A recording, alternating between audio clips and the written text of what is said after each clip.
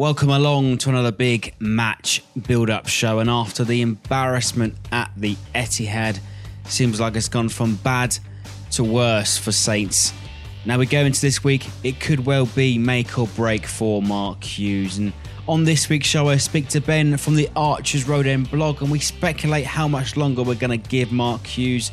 Plenty of questions to ask and whether he could be here after the weekend. I would say even a draw won't save him on Saturday. I think it has to be. I think it's a win. I think he needs a win and a performance to save that job. Because I don't think a shinned winner in the 89th minute would save his job.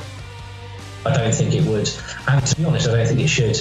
In my opinion, I think he's overstayed his welcome. But yeah, looks like it's going to come down to this game. On top of that though, do stay tuned for our full conversation. We delve deeper into the underlying problems on and off the pitch, so do stay with us and join the conversation. As for the opposition this week though, I speak to John from the Watford podcast from the Rookery End, and he tells us why the Hornets are buzzing with their start to the season. Oh yeah, amazingly satisfied. The points tally, definitely. We are, as most Premier League clubs, are looking at that 40 points. Once you get there, then let's have a think about it, but that's always got to be the aim. And we've got some good wins, and even our losses don't seem to be. You can see why. So stick with us for the rest of the show then for some important travel news heading to Southampton this weekend on the trains. Feel free to join the conversation at any point in the comments below. And hello if you're watching with us on the new YouTube Premiere feature. And also, if you want to download the show, it is available in the card above my head for iTunes. And whilst you're there, please feel free to leave us a review. Tell us how we're doing, whether you like the new format, and we'd really appreciate it.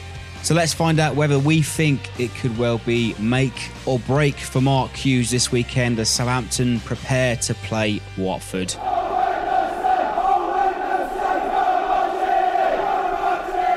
So welcome along to our first half of our big match build-up show, and a new debut for the preview show this week. I'd like to introduce Ben from the Archers Road blog, or the Archers Road End blog.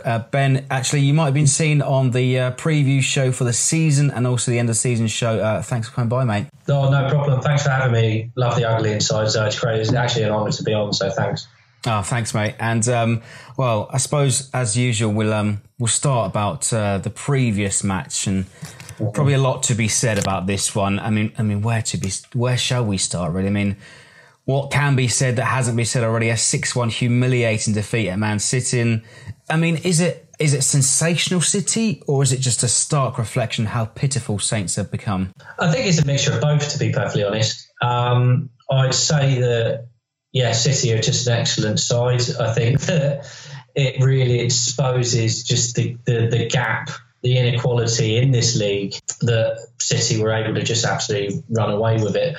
But let's not let ourselves off the hook, because as good as City were, we were just as awful, absolutely all over the place.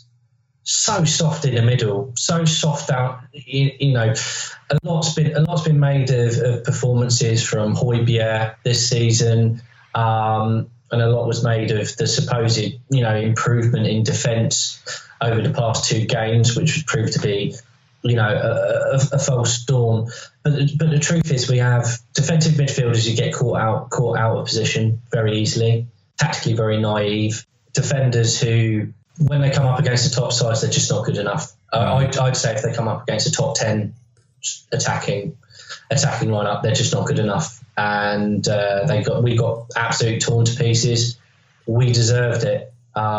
It was an atrocious display. And before Danny Ings put that penalty in, I think Wesley Hoot scored two own goals, more than goals we actually scored ourselves.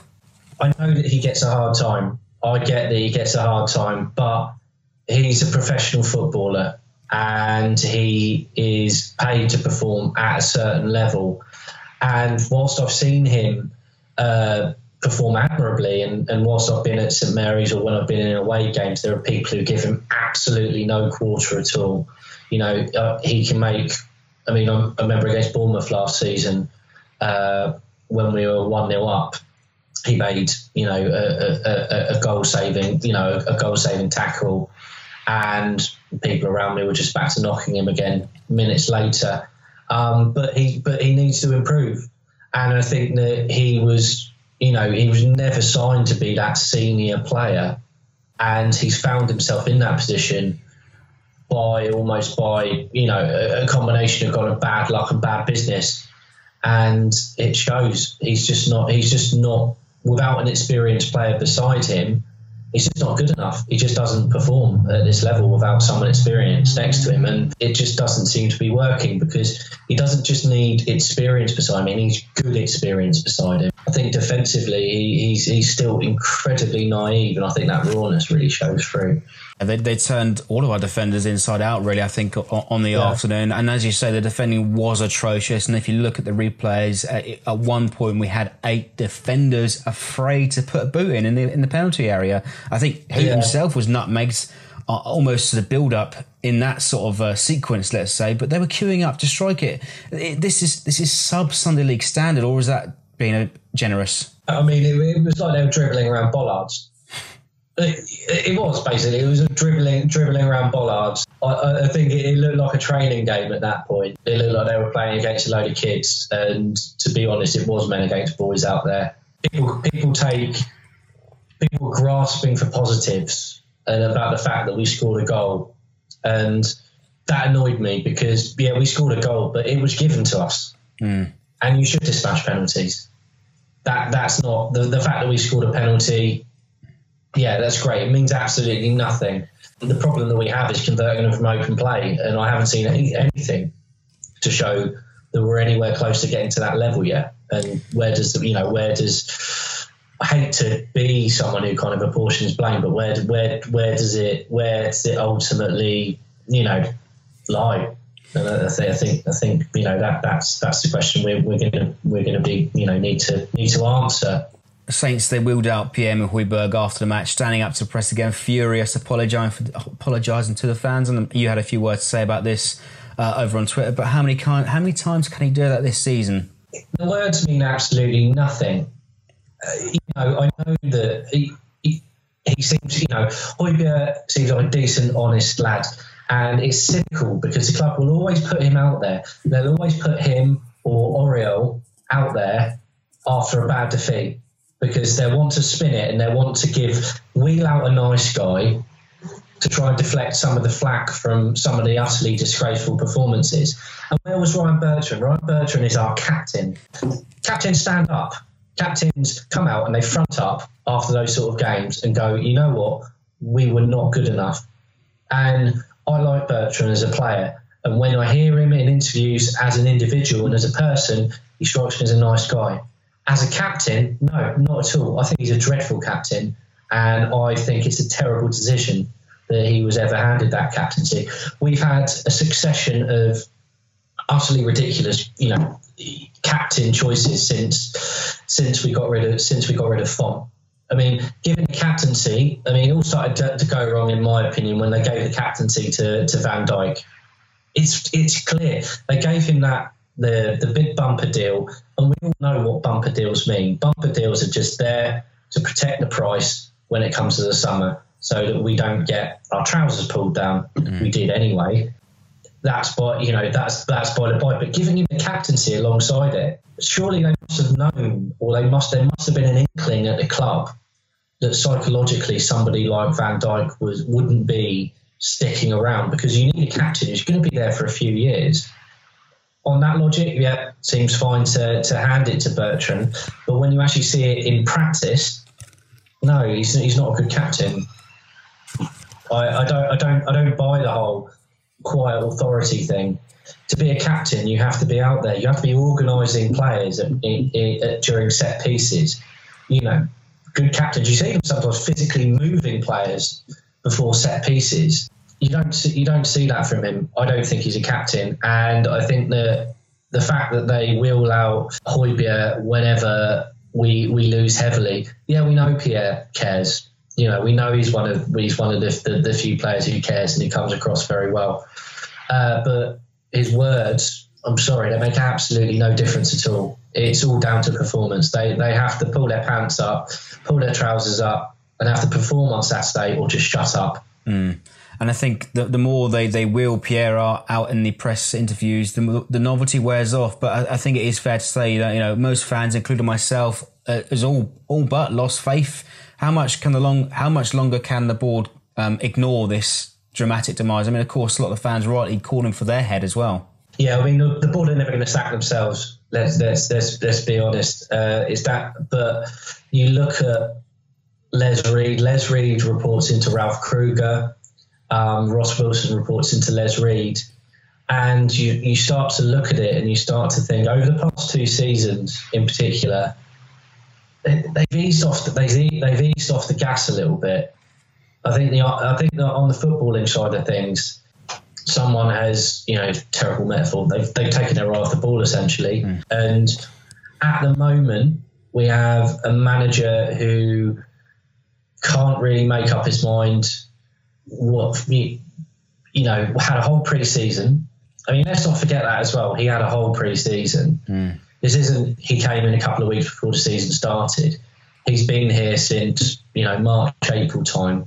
And he's had enough time with that squad to get them playing in the way that he should be playing. And he was backed in the transfer window in the summer. And he experimented with formations all during the summer. Within about 45 minutes of the opening game of the season, tore up all of it and just went back to what he knew, went back to 2 banks of 4 and 2 up top, which is what a lot of people were calling for. But now we kind of look at it and we go, well, goes a bit deeper than that because even the strikers aren't really producing. Yeah. So, I mean, my view is, there's a lot of finger pointing will probably go on the footballing side of the club. Mark Hughes will say he's not been supported.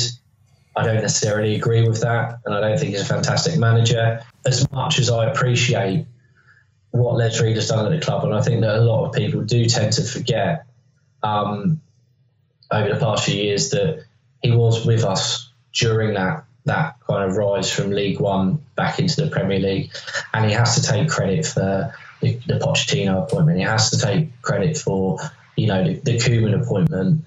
And that summer when we lost so many players and replaced them with high quality players, he deserves a tremendous amount of credit for that. But it doesn't mean that things don't go sour. It doesn't mean that people don't need to go when the time is right. And I think that at this time, it's a good time for him to go. I think it's a good time for us to let him go, to be perfectly honest, because his last few decisions could have potentially catastrophic outcomes for the club.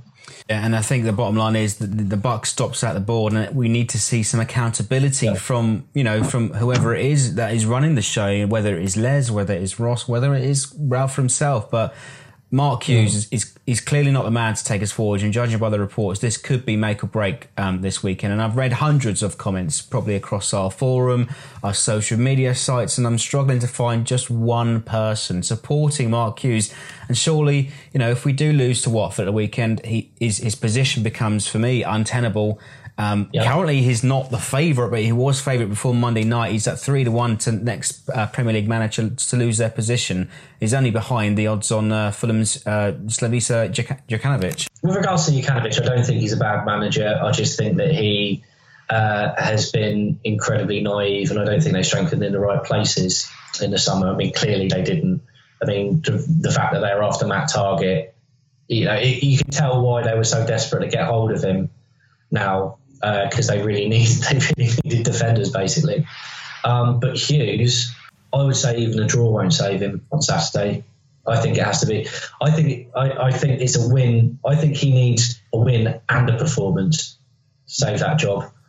Because I don't think a shinned winner in the 89th minute would save his job. I don't think it would. And to be honest, I don't think it should. It's almost frustrating having this conversation because he's almost, he's proven that he's not been up to the task with us. We're poorly organised, and he's had all this time with these players, and he hasn't communicated his ideas. In my opinion, I think he's overstayed his welcome.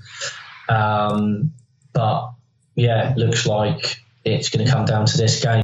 I think it is. I think it should be make or break, and there is a statistic that is quite damning that he's got the lowest win percentage of any Saints manager with at least 20 games at 21%. Worse than Pochettino, worse than Brentford and was it Point Vale in the Championship. And worse than quite a few others as well. But Watford are a strange team this weekend. I mean, it is difficult to judge what sort of side will turn up this weekend because they'll lose 4-0 at home to Bournemouth one weekend and then go away the next few weeks and comprehensively beat Wolves and Huddersfield. But last weekend they lose at Newcastle. I mean, what do you think we can expect of Watford? Well, that's exactly it, isn't it? I mean, they're the ultimate Jekyll and Hyde team. Clearly, there's talent in the ranks.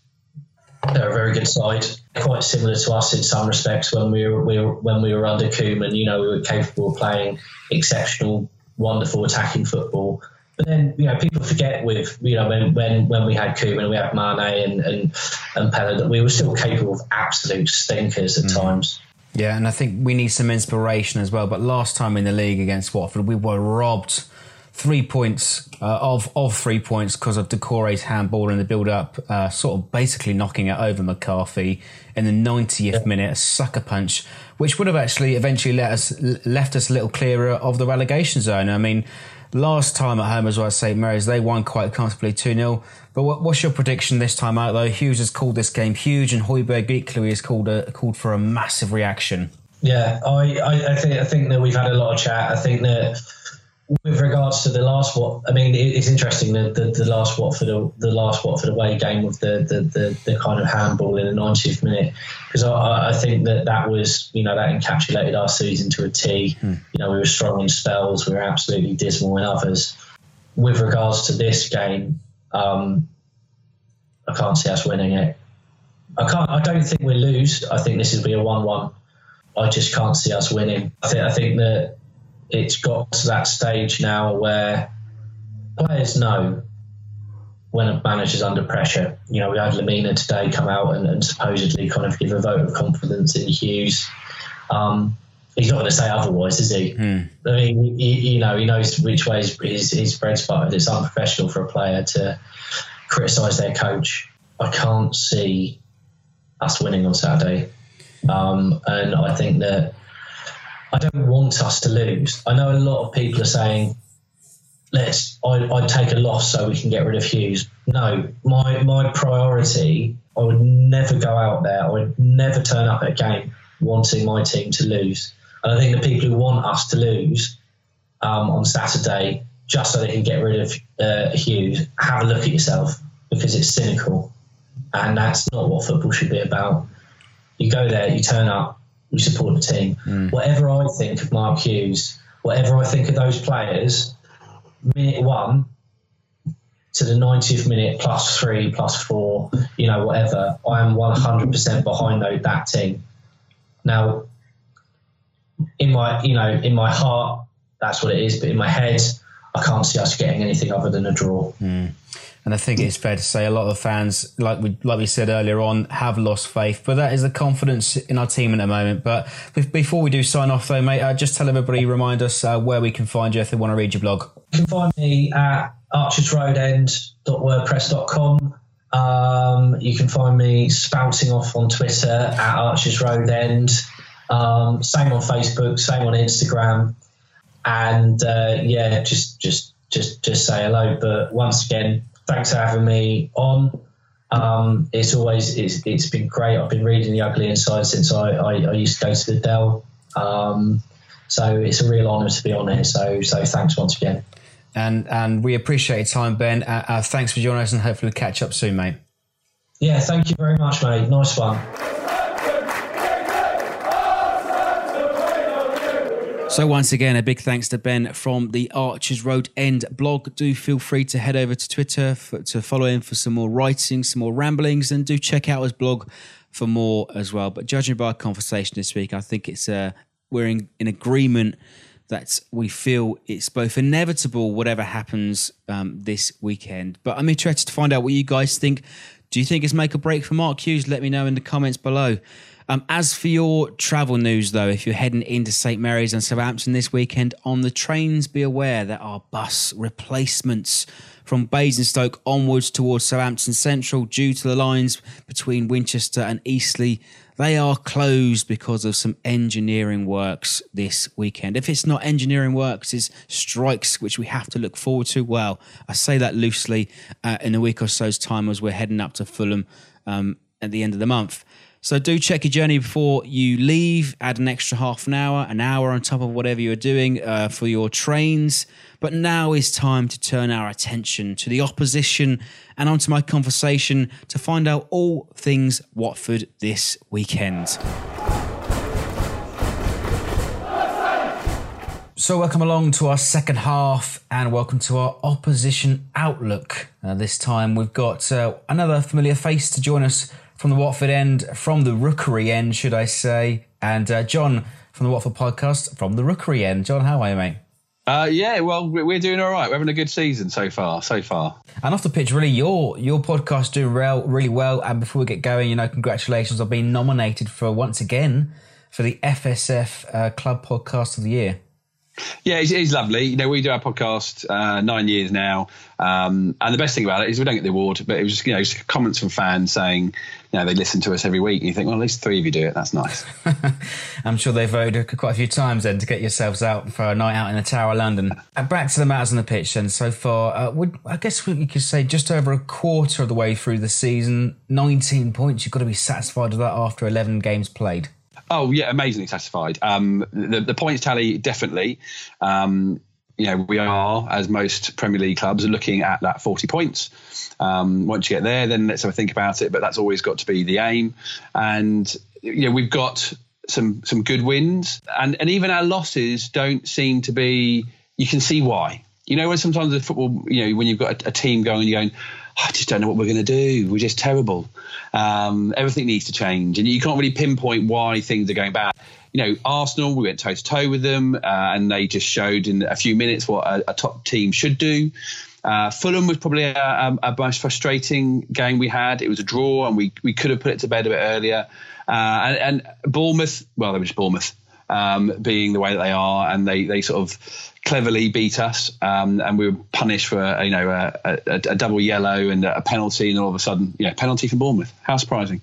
But then, the loss this last week against Newcastle was frustrating because we created plenty of chances, but we just didn't quite put them away. But I'm talking about the losses there, but we played some good football, and Gracia seems to having had a whole summer with the side, really sort of carved out some a team and some options, let's say. Yeah, and over the past few years, really, you've become a bit of a merry-go-round for managers. But as you rightly pointed out already, some of your results. For me, I've been saying to a lot of people actually recently, Watford are a very strange side, very inconsistent from what I can see.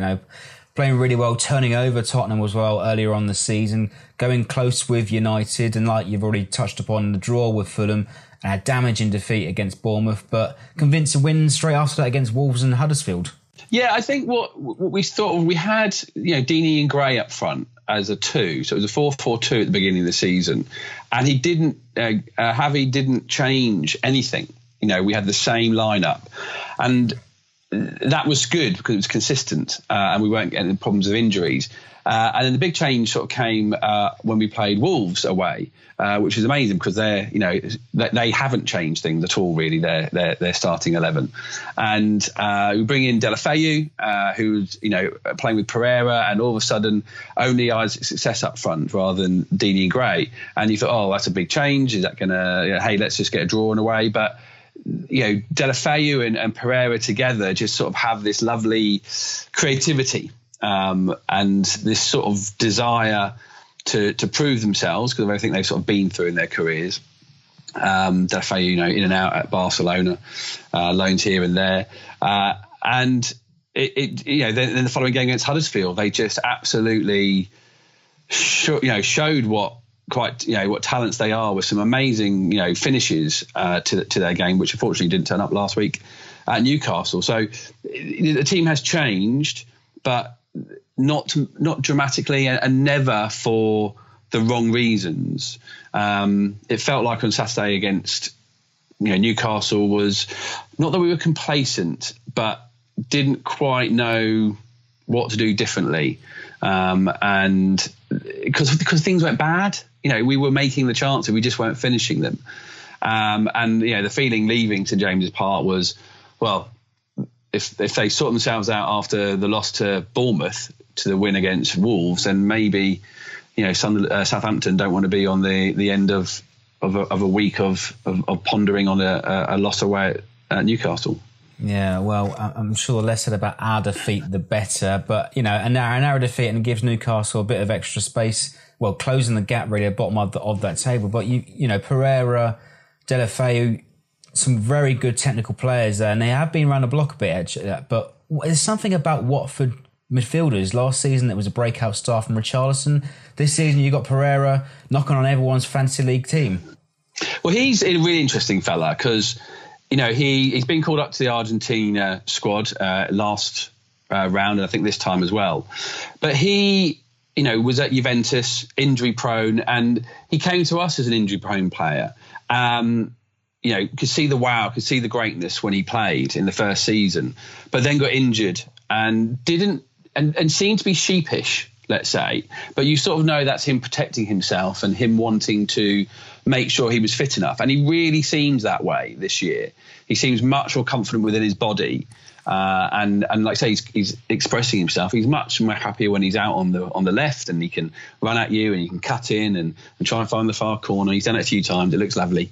But there's a thing about the Pozzos and who they buy. That even though we bought him from Juventus and Deulofeu from Barcelona, that sounds like it's a big thing for a club like Watford to do. But it's a mentality. I think they're buying. It's not just the ability they're buying. It's this desire to prove themselves and to want to make a step up. We've got a lot of young lads we bought, like Will Hughes, who is a player who wants to come and shine in the Premier League, that he wasn't getting that opportunity at Derby.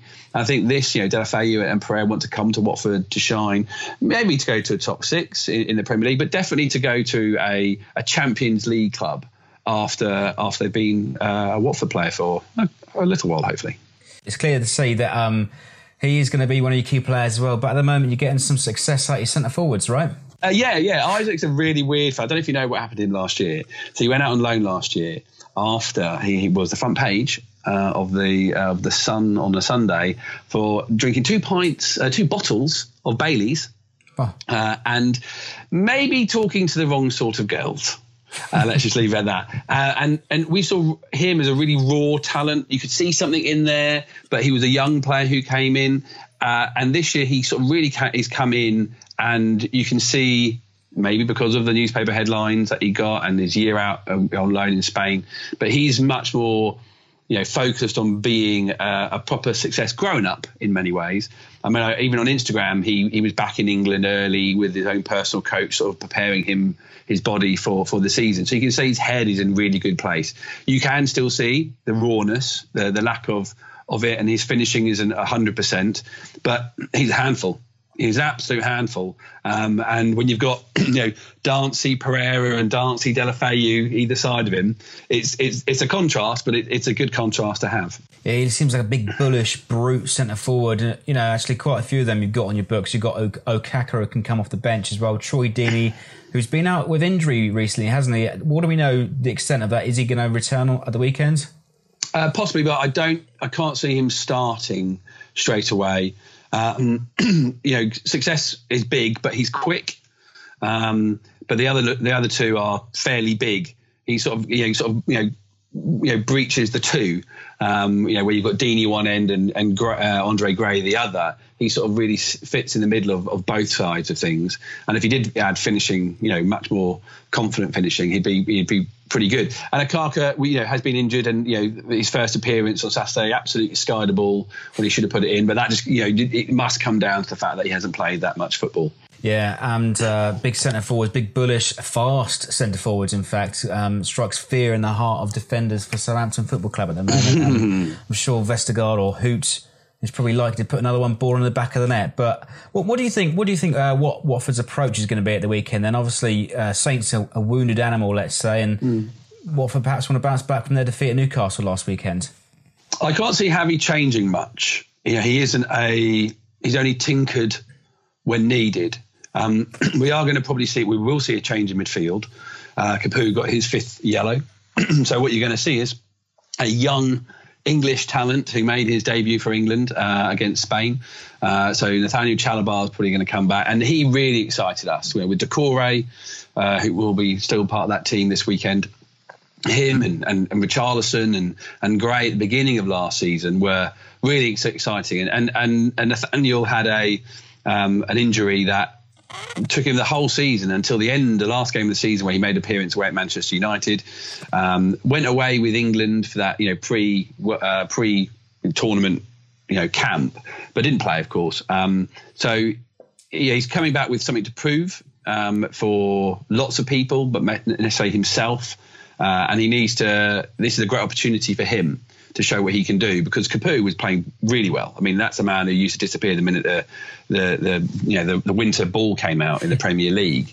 But he's been playing fantastically well, and we wondered how Nathaniel would get back into the squad.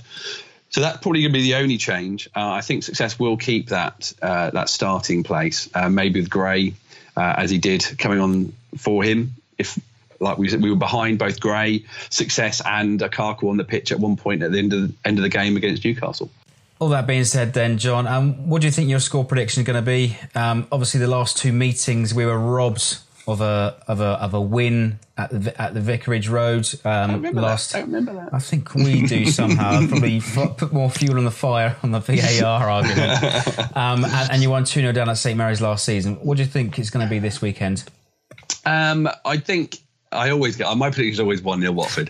I never go so crazy on it. But I do think we will have, I really want to see a great Watford performance. And if we can finish what we couldn't finish on Saturday against Newcastle, then, we should hopefully, get the win. If Watford play the way we have been playing, it should be possible. But we also know it isn't always possible. Unpredictability from Watford at the moment. But As a bonus as well, it is the month of Movember. And I asked you before we came on air, let's say, I asked you to think about your favourite memory from a Watford player over years gone by, sporting a fabulous facial hair as well. Well, I started following Watford in the late 80s when moustaches were magical. And there are many. In fact, we go to these events called Tales from the Vicarage where a lot of ex-Watford players come in and they've lost their moustaches. I would have gone with Tony Coton, our Watford goalkeeper from back then. Strong, no-nonsense sort of character. But I sort of went with the guy called Steve Sims. And Steve Sims, it was he had a good size upper lip, so it had some nice height to it, which not all moustaches have. It wasn't flary, but then moustaches weren't like that in the 1980s. But it was a dense one as well. Sometimes beards and moustaches get a little bit weak. It was dense. It was high. It was a good solid moustache. Sounds like Franny Benali's caterpillar he had on his upper lip from the early 90s, late 80s when he's a part of the youth team. I found out today that one of your co-hosts, Mike, his father was also diagnosed with prostate cancer. And I want to say big congratulations on everyone involved in the 26-mile walk across London to Wembley, all for prostate cancer. And of course, that is one of the funds that we're trying to raise for Movember as well. Yeah, we're really lucky. We had fantastic support from the Watford family and the football family with that. Mike got a lot of support through the podcast, and we were able to raise about £5,000 in the end during that walk in July. And it was fantastic. It was really good. It was brilliant. And we're still hoping to raise some more. But Mike's dad has had all positive news since his treatment. That's wonderful news. And John, I appreciate your time as well. Thanks for joining us. And where can we find you? Always at Watford Podcast on your social media streams, be it Twitter, Instagram. Download it via Google Podcast or Apple Podcasts from the Booker End. Excellent stuff, and hopefully we catch up after the weekend. See you later. Thanks again then to John from the Rookery End, the Watford podcast, and do feel free to head over to the FSF website where you can vote for them as your favourite club podcast of the year. Also, please feel free to donate to our Movember cause, raising funds for men's health, particularly prostate cancer, testicular cancer and suicide prevention. The link is available in the description below and in the comments below. But that's it for us then for this week. Do let us know how you think we're going to get on at the weekend. Is it a make or break for Mark Hughes? Thanks for sticking with us. All I've got to say now is, come on you Saints.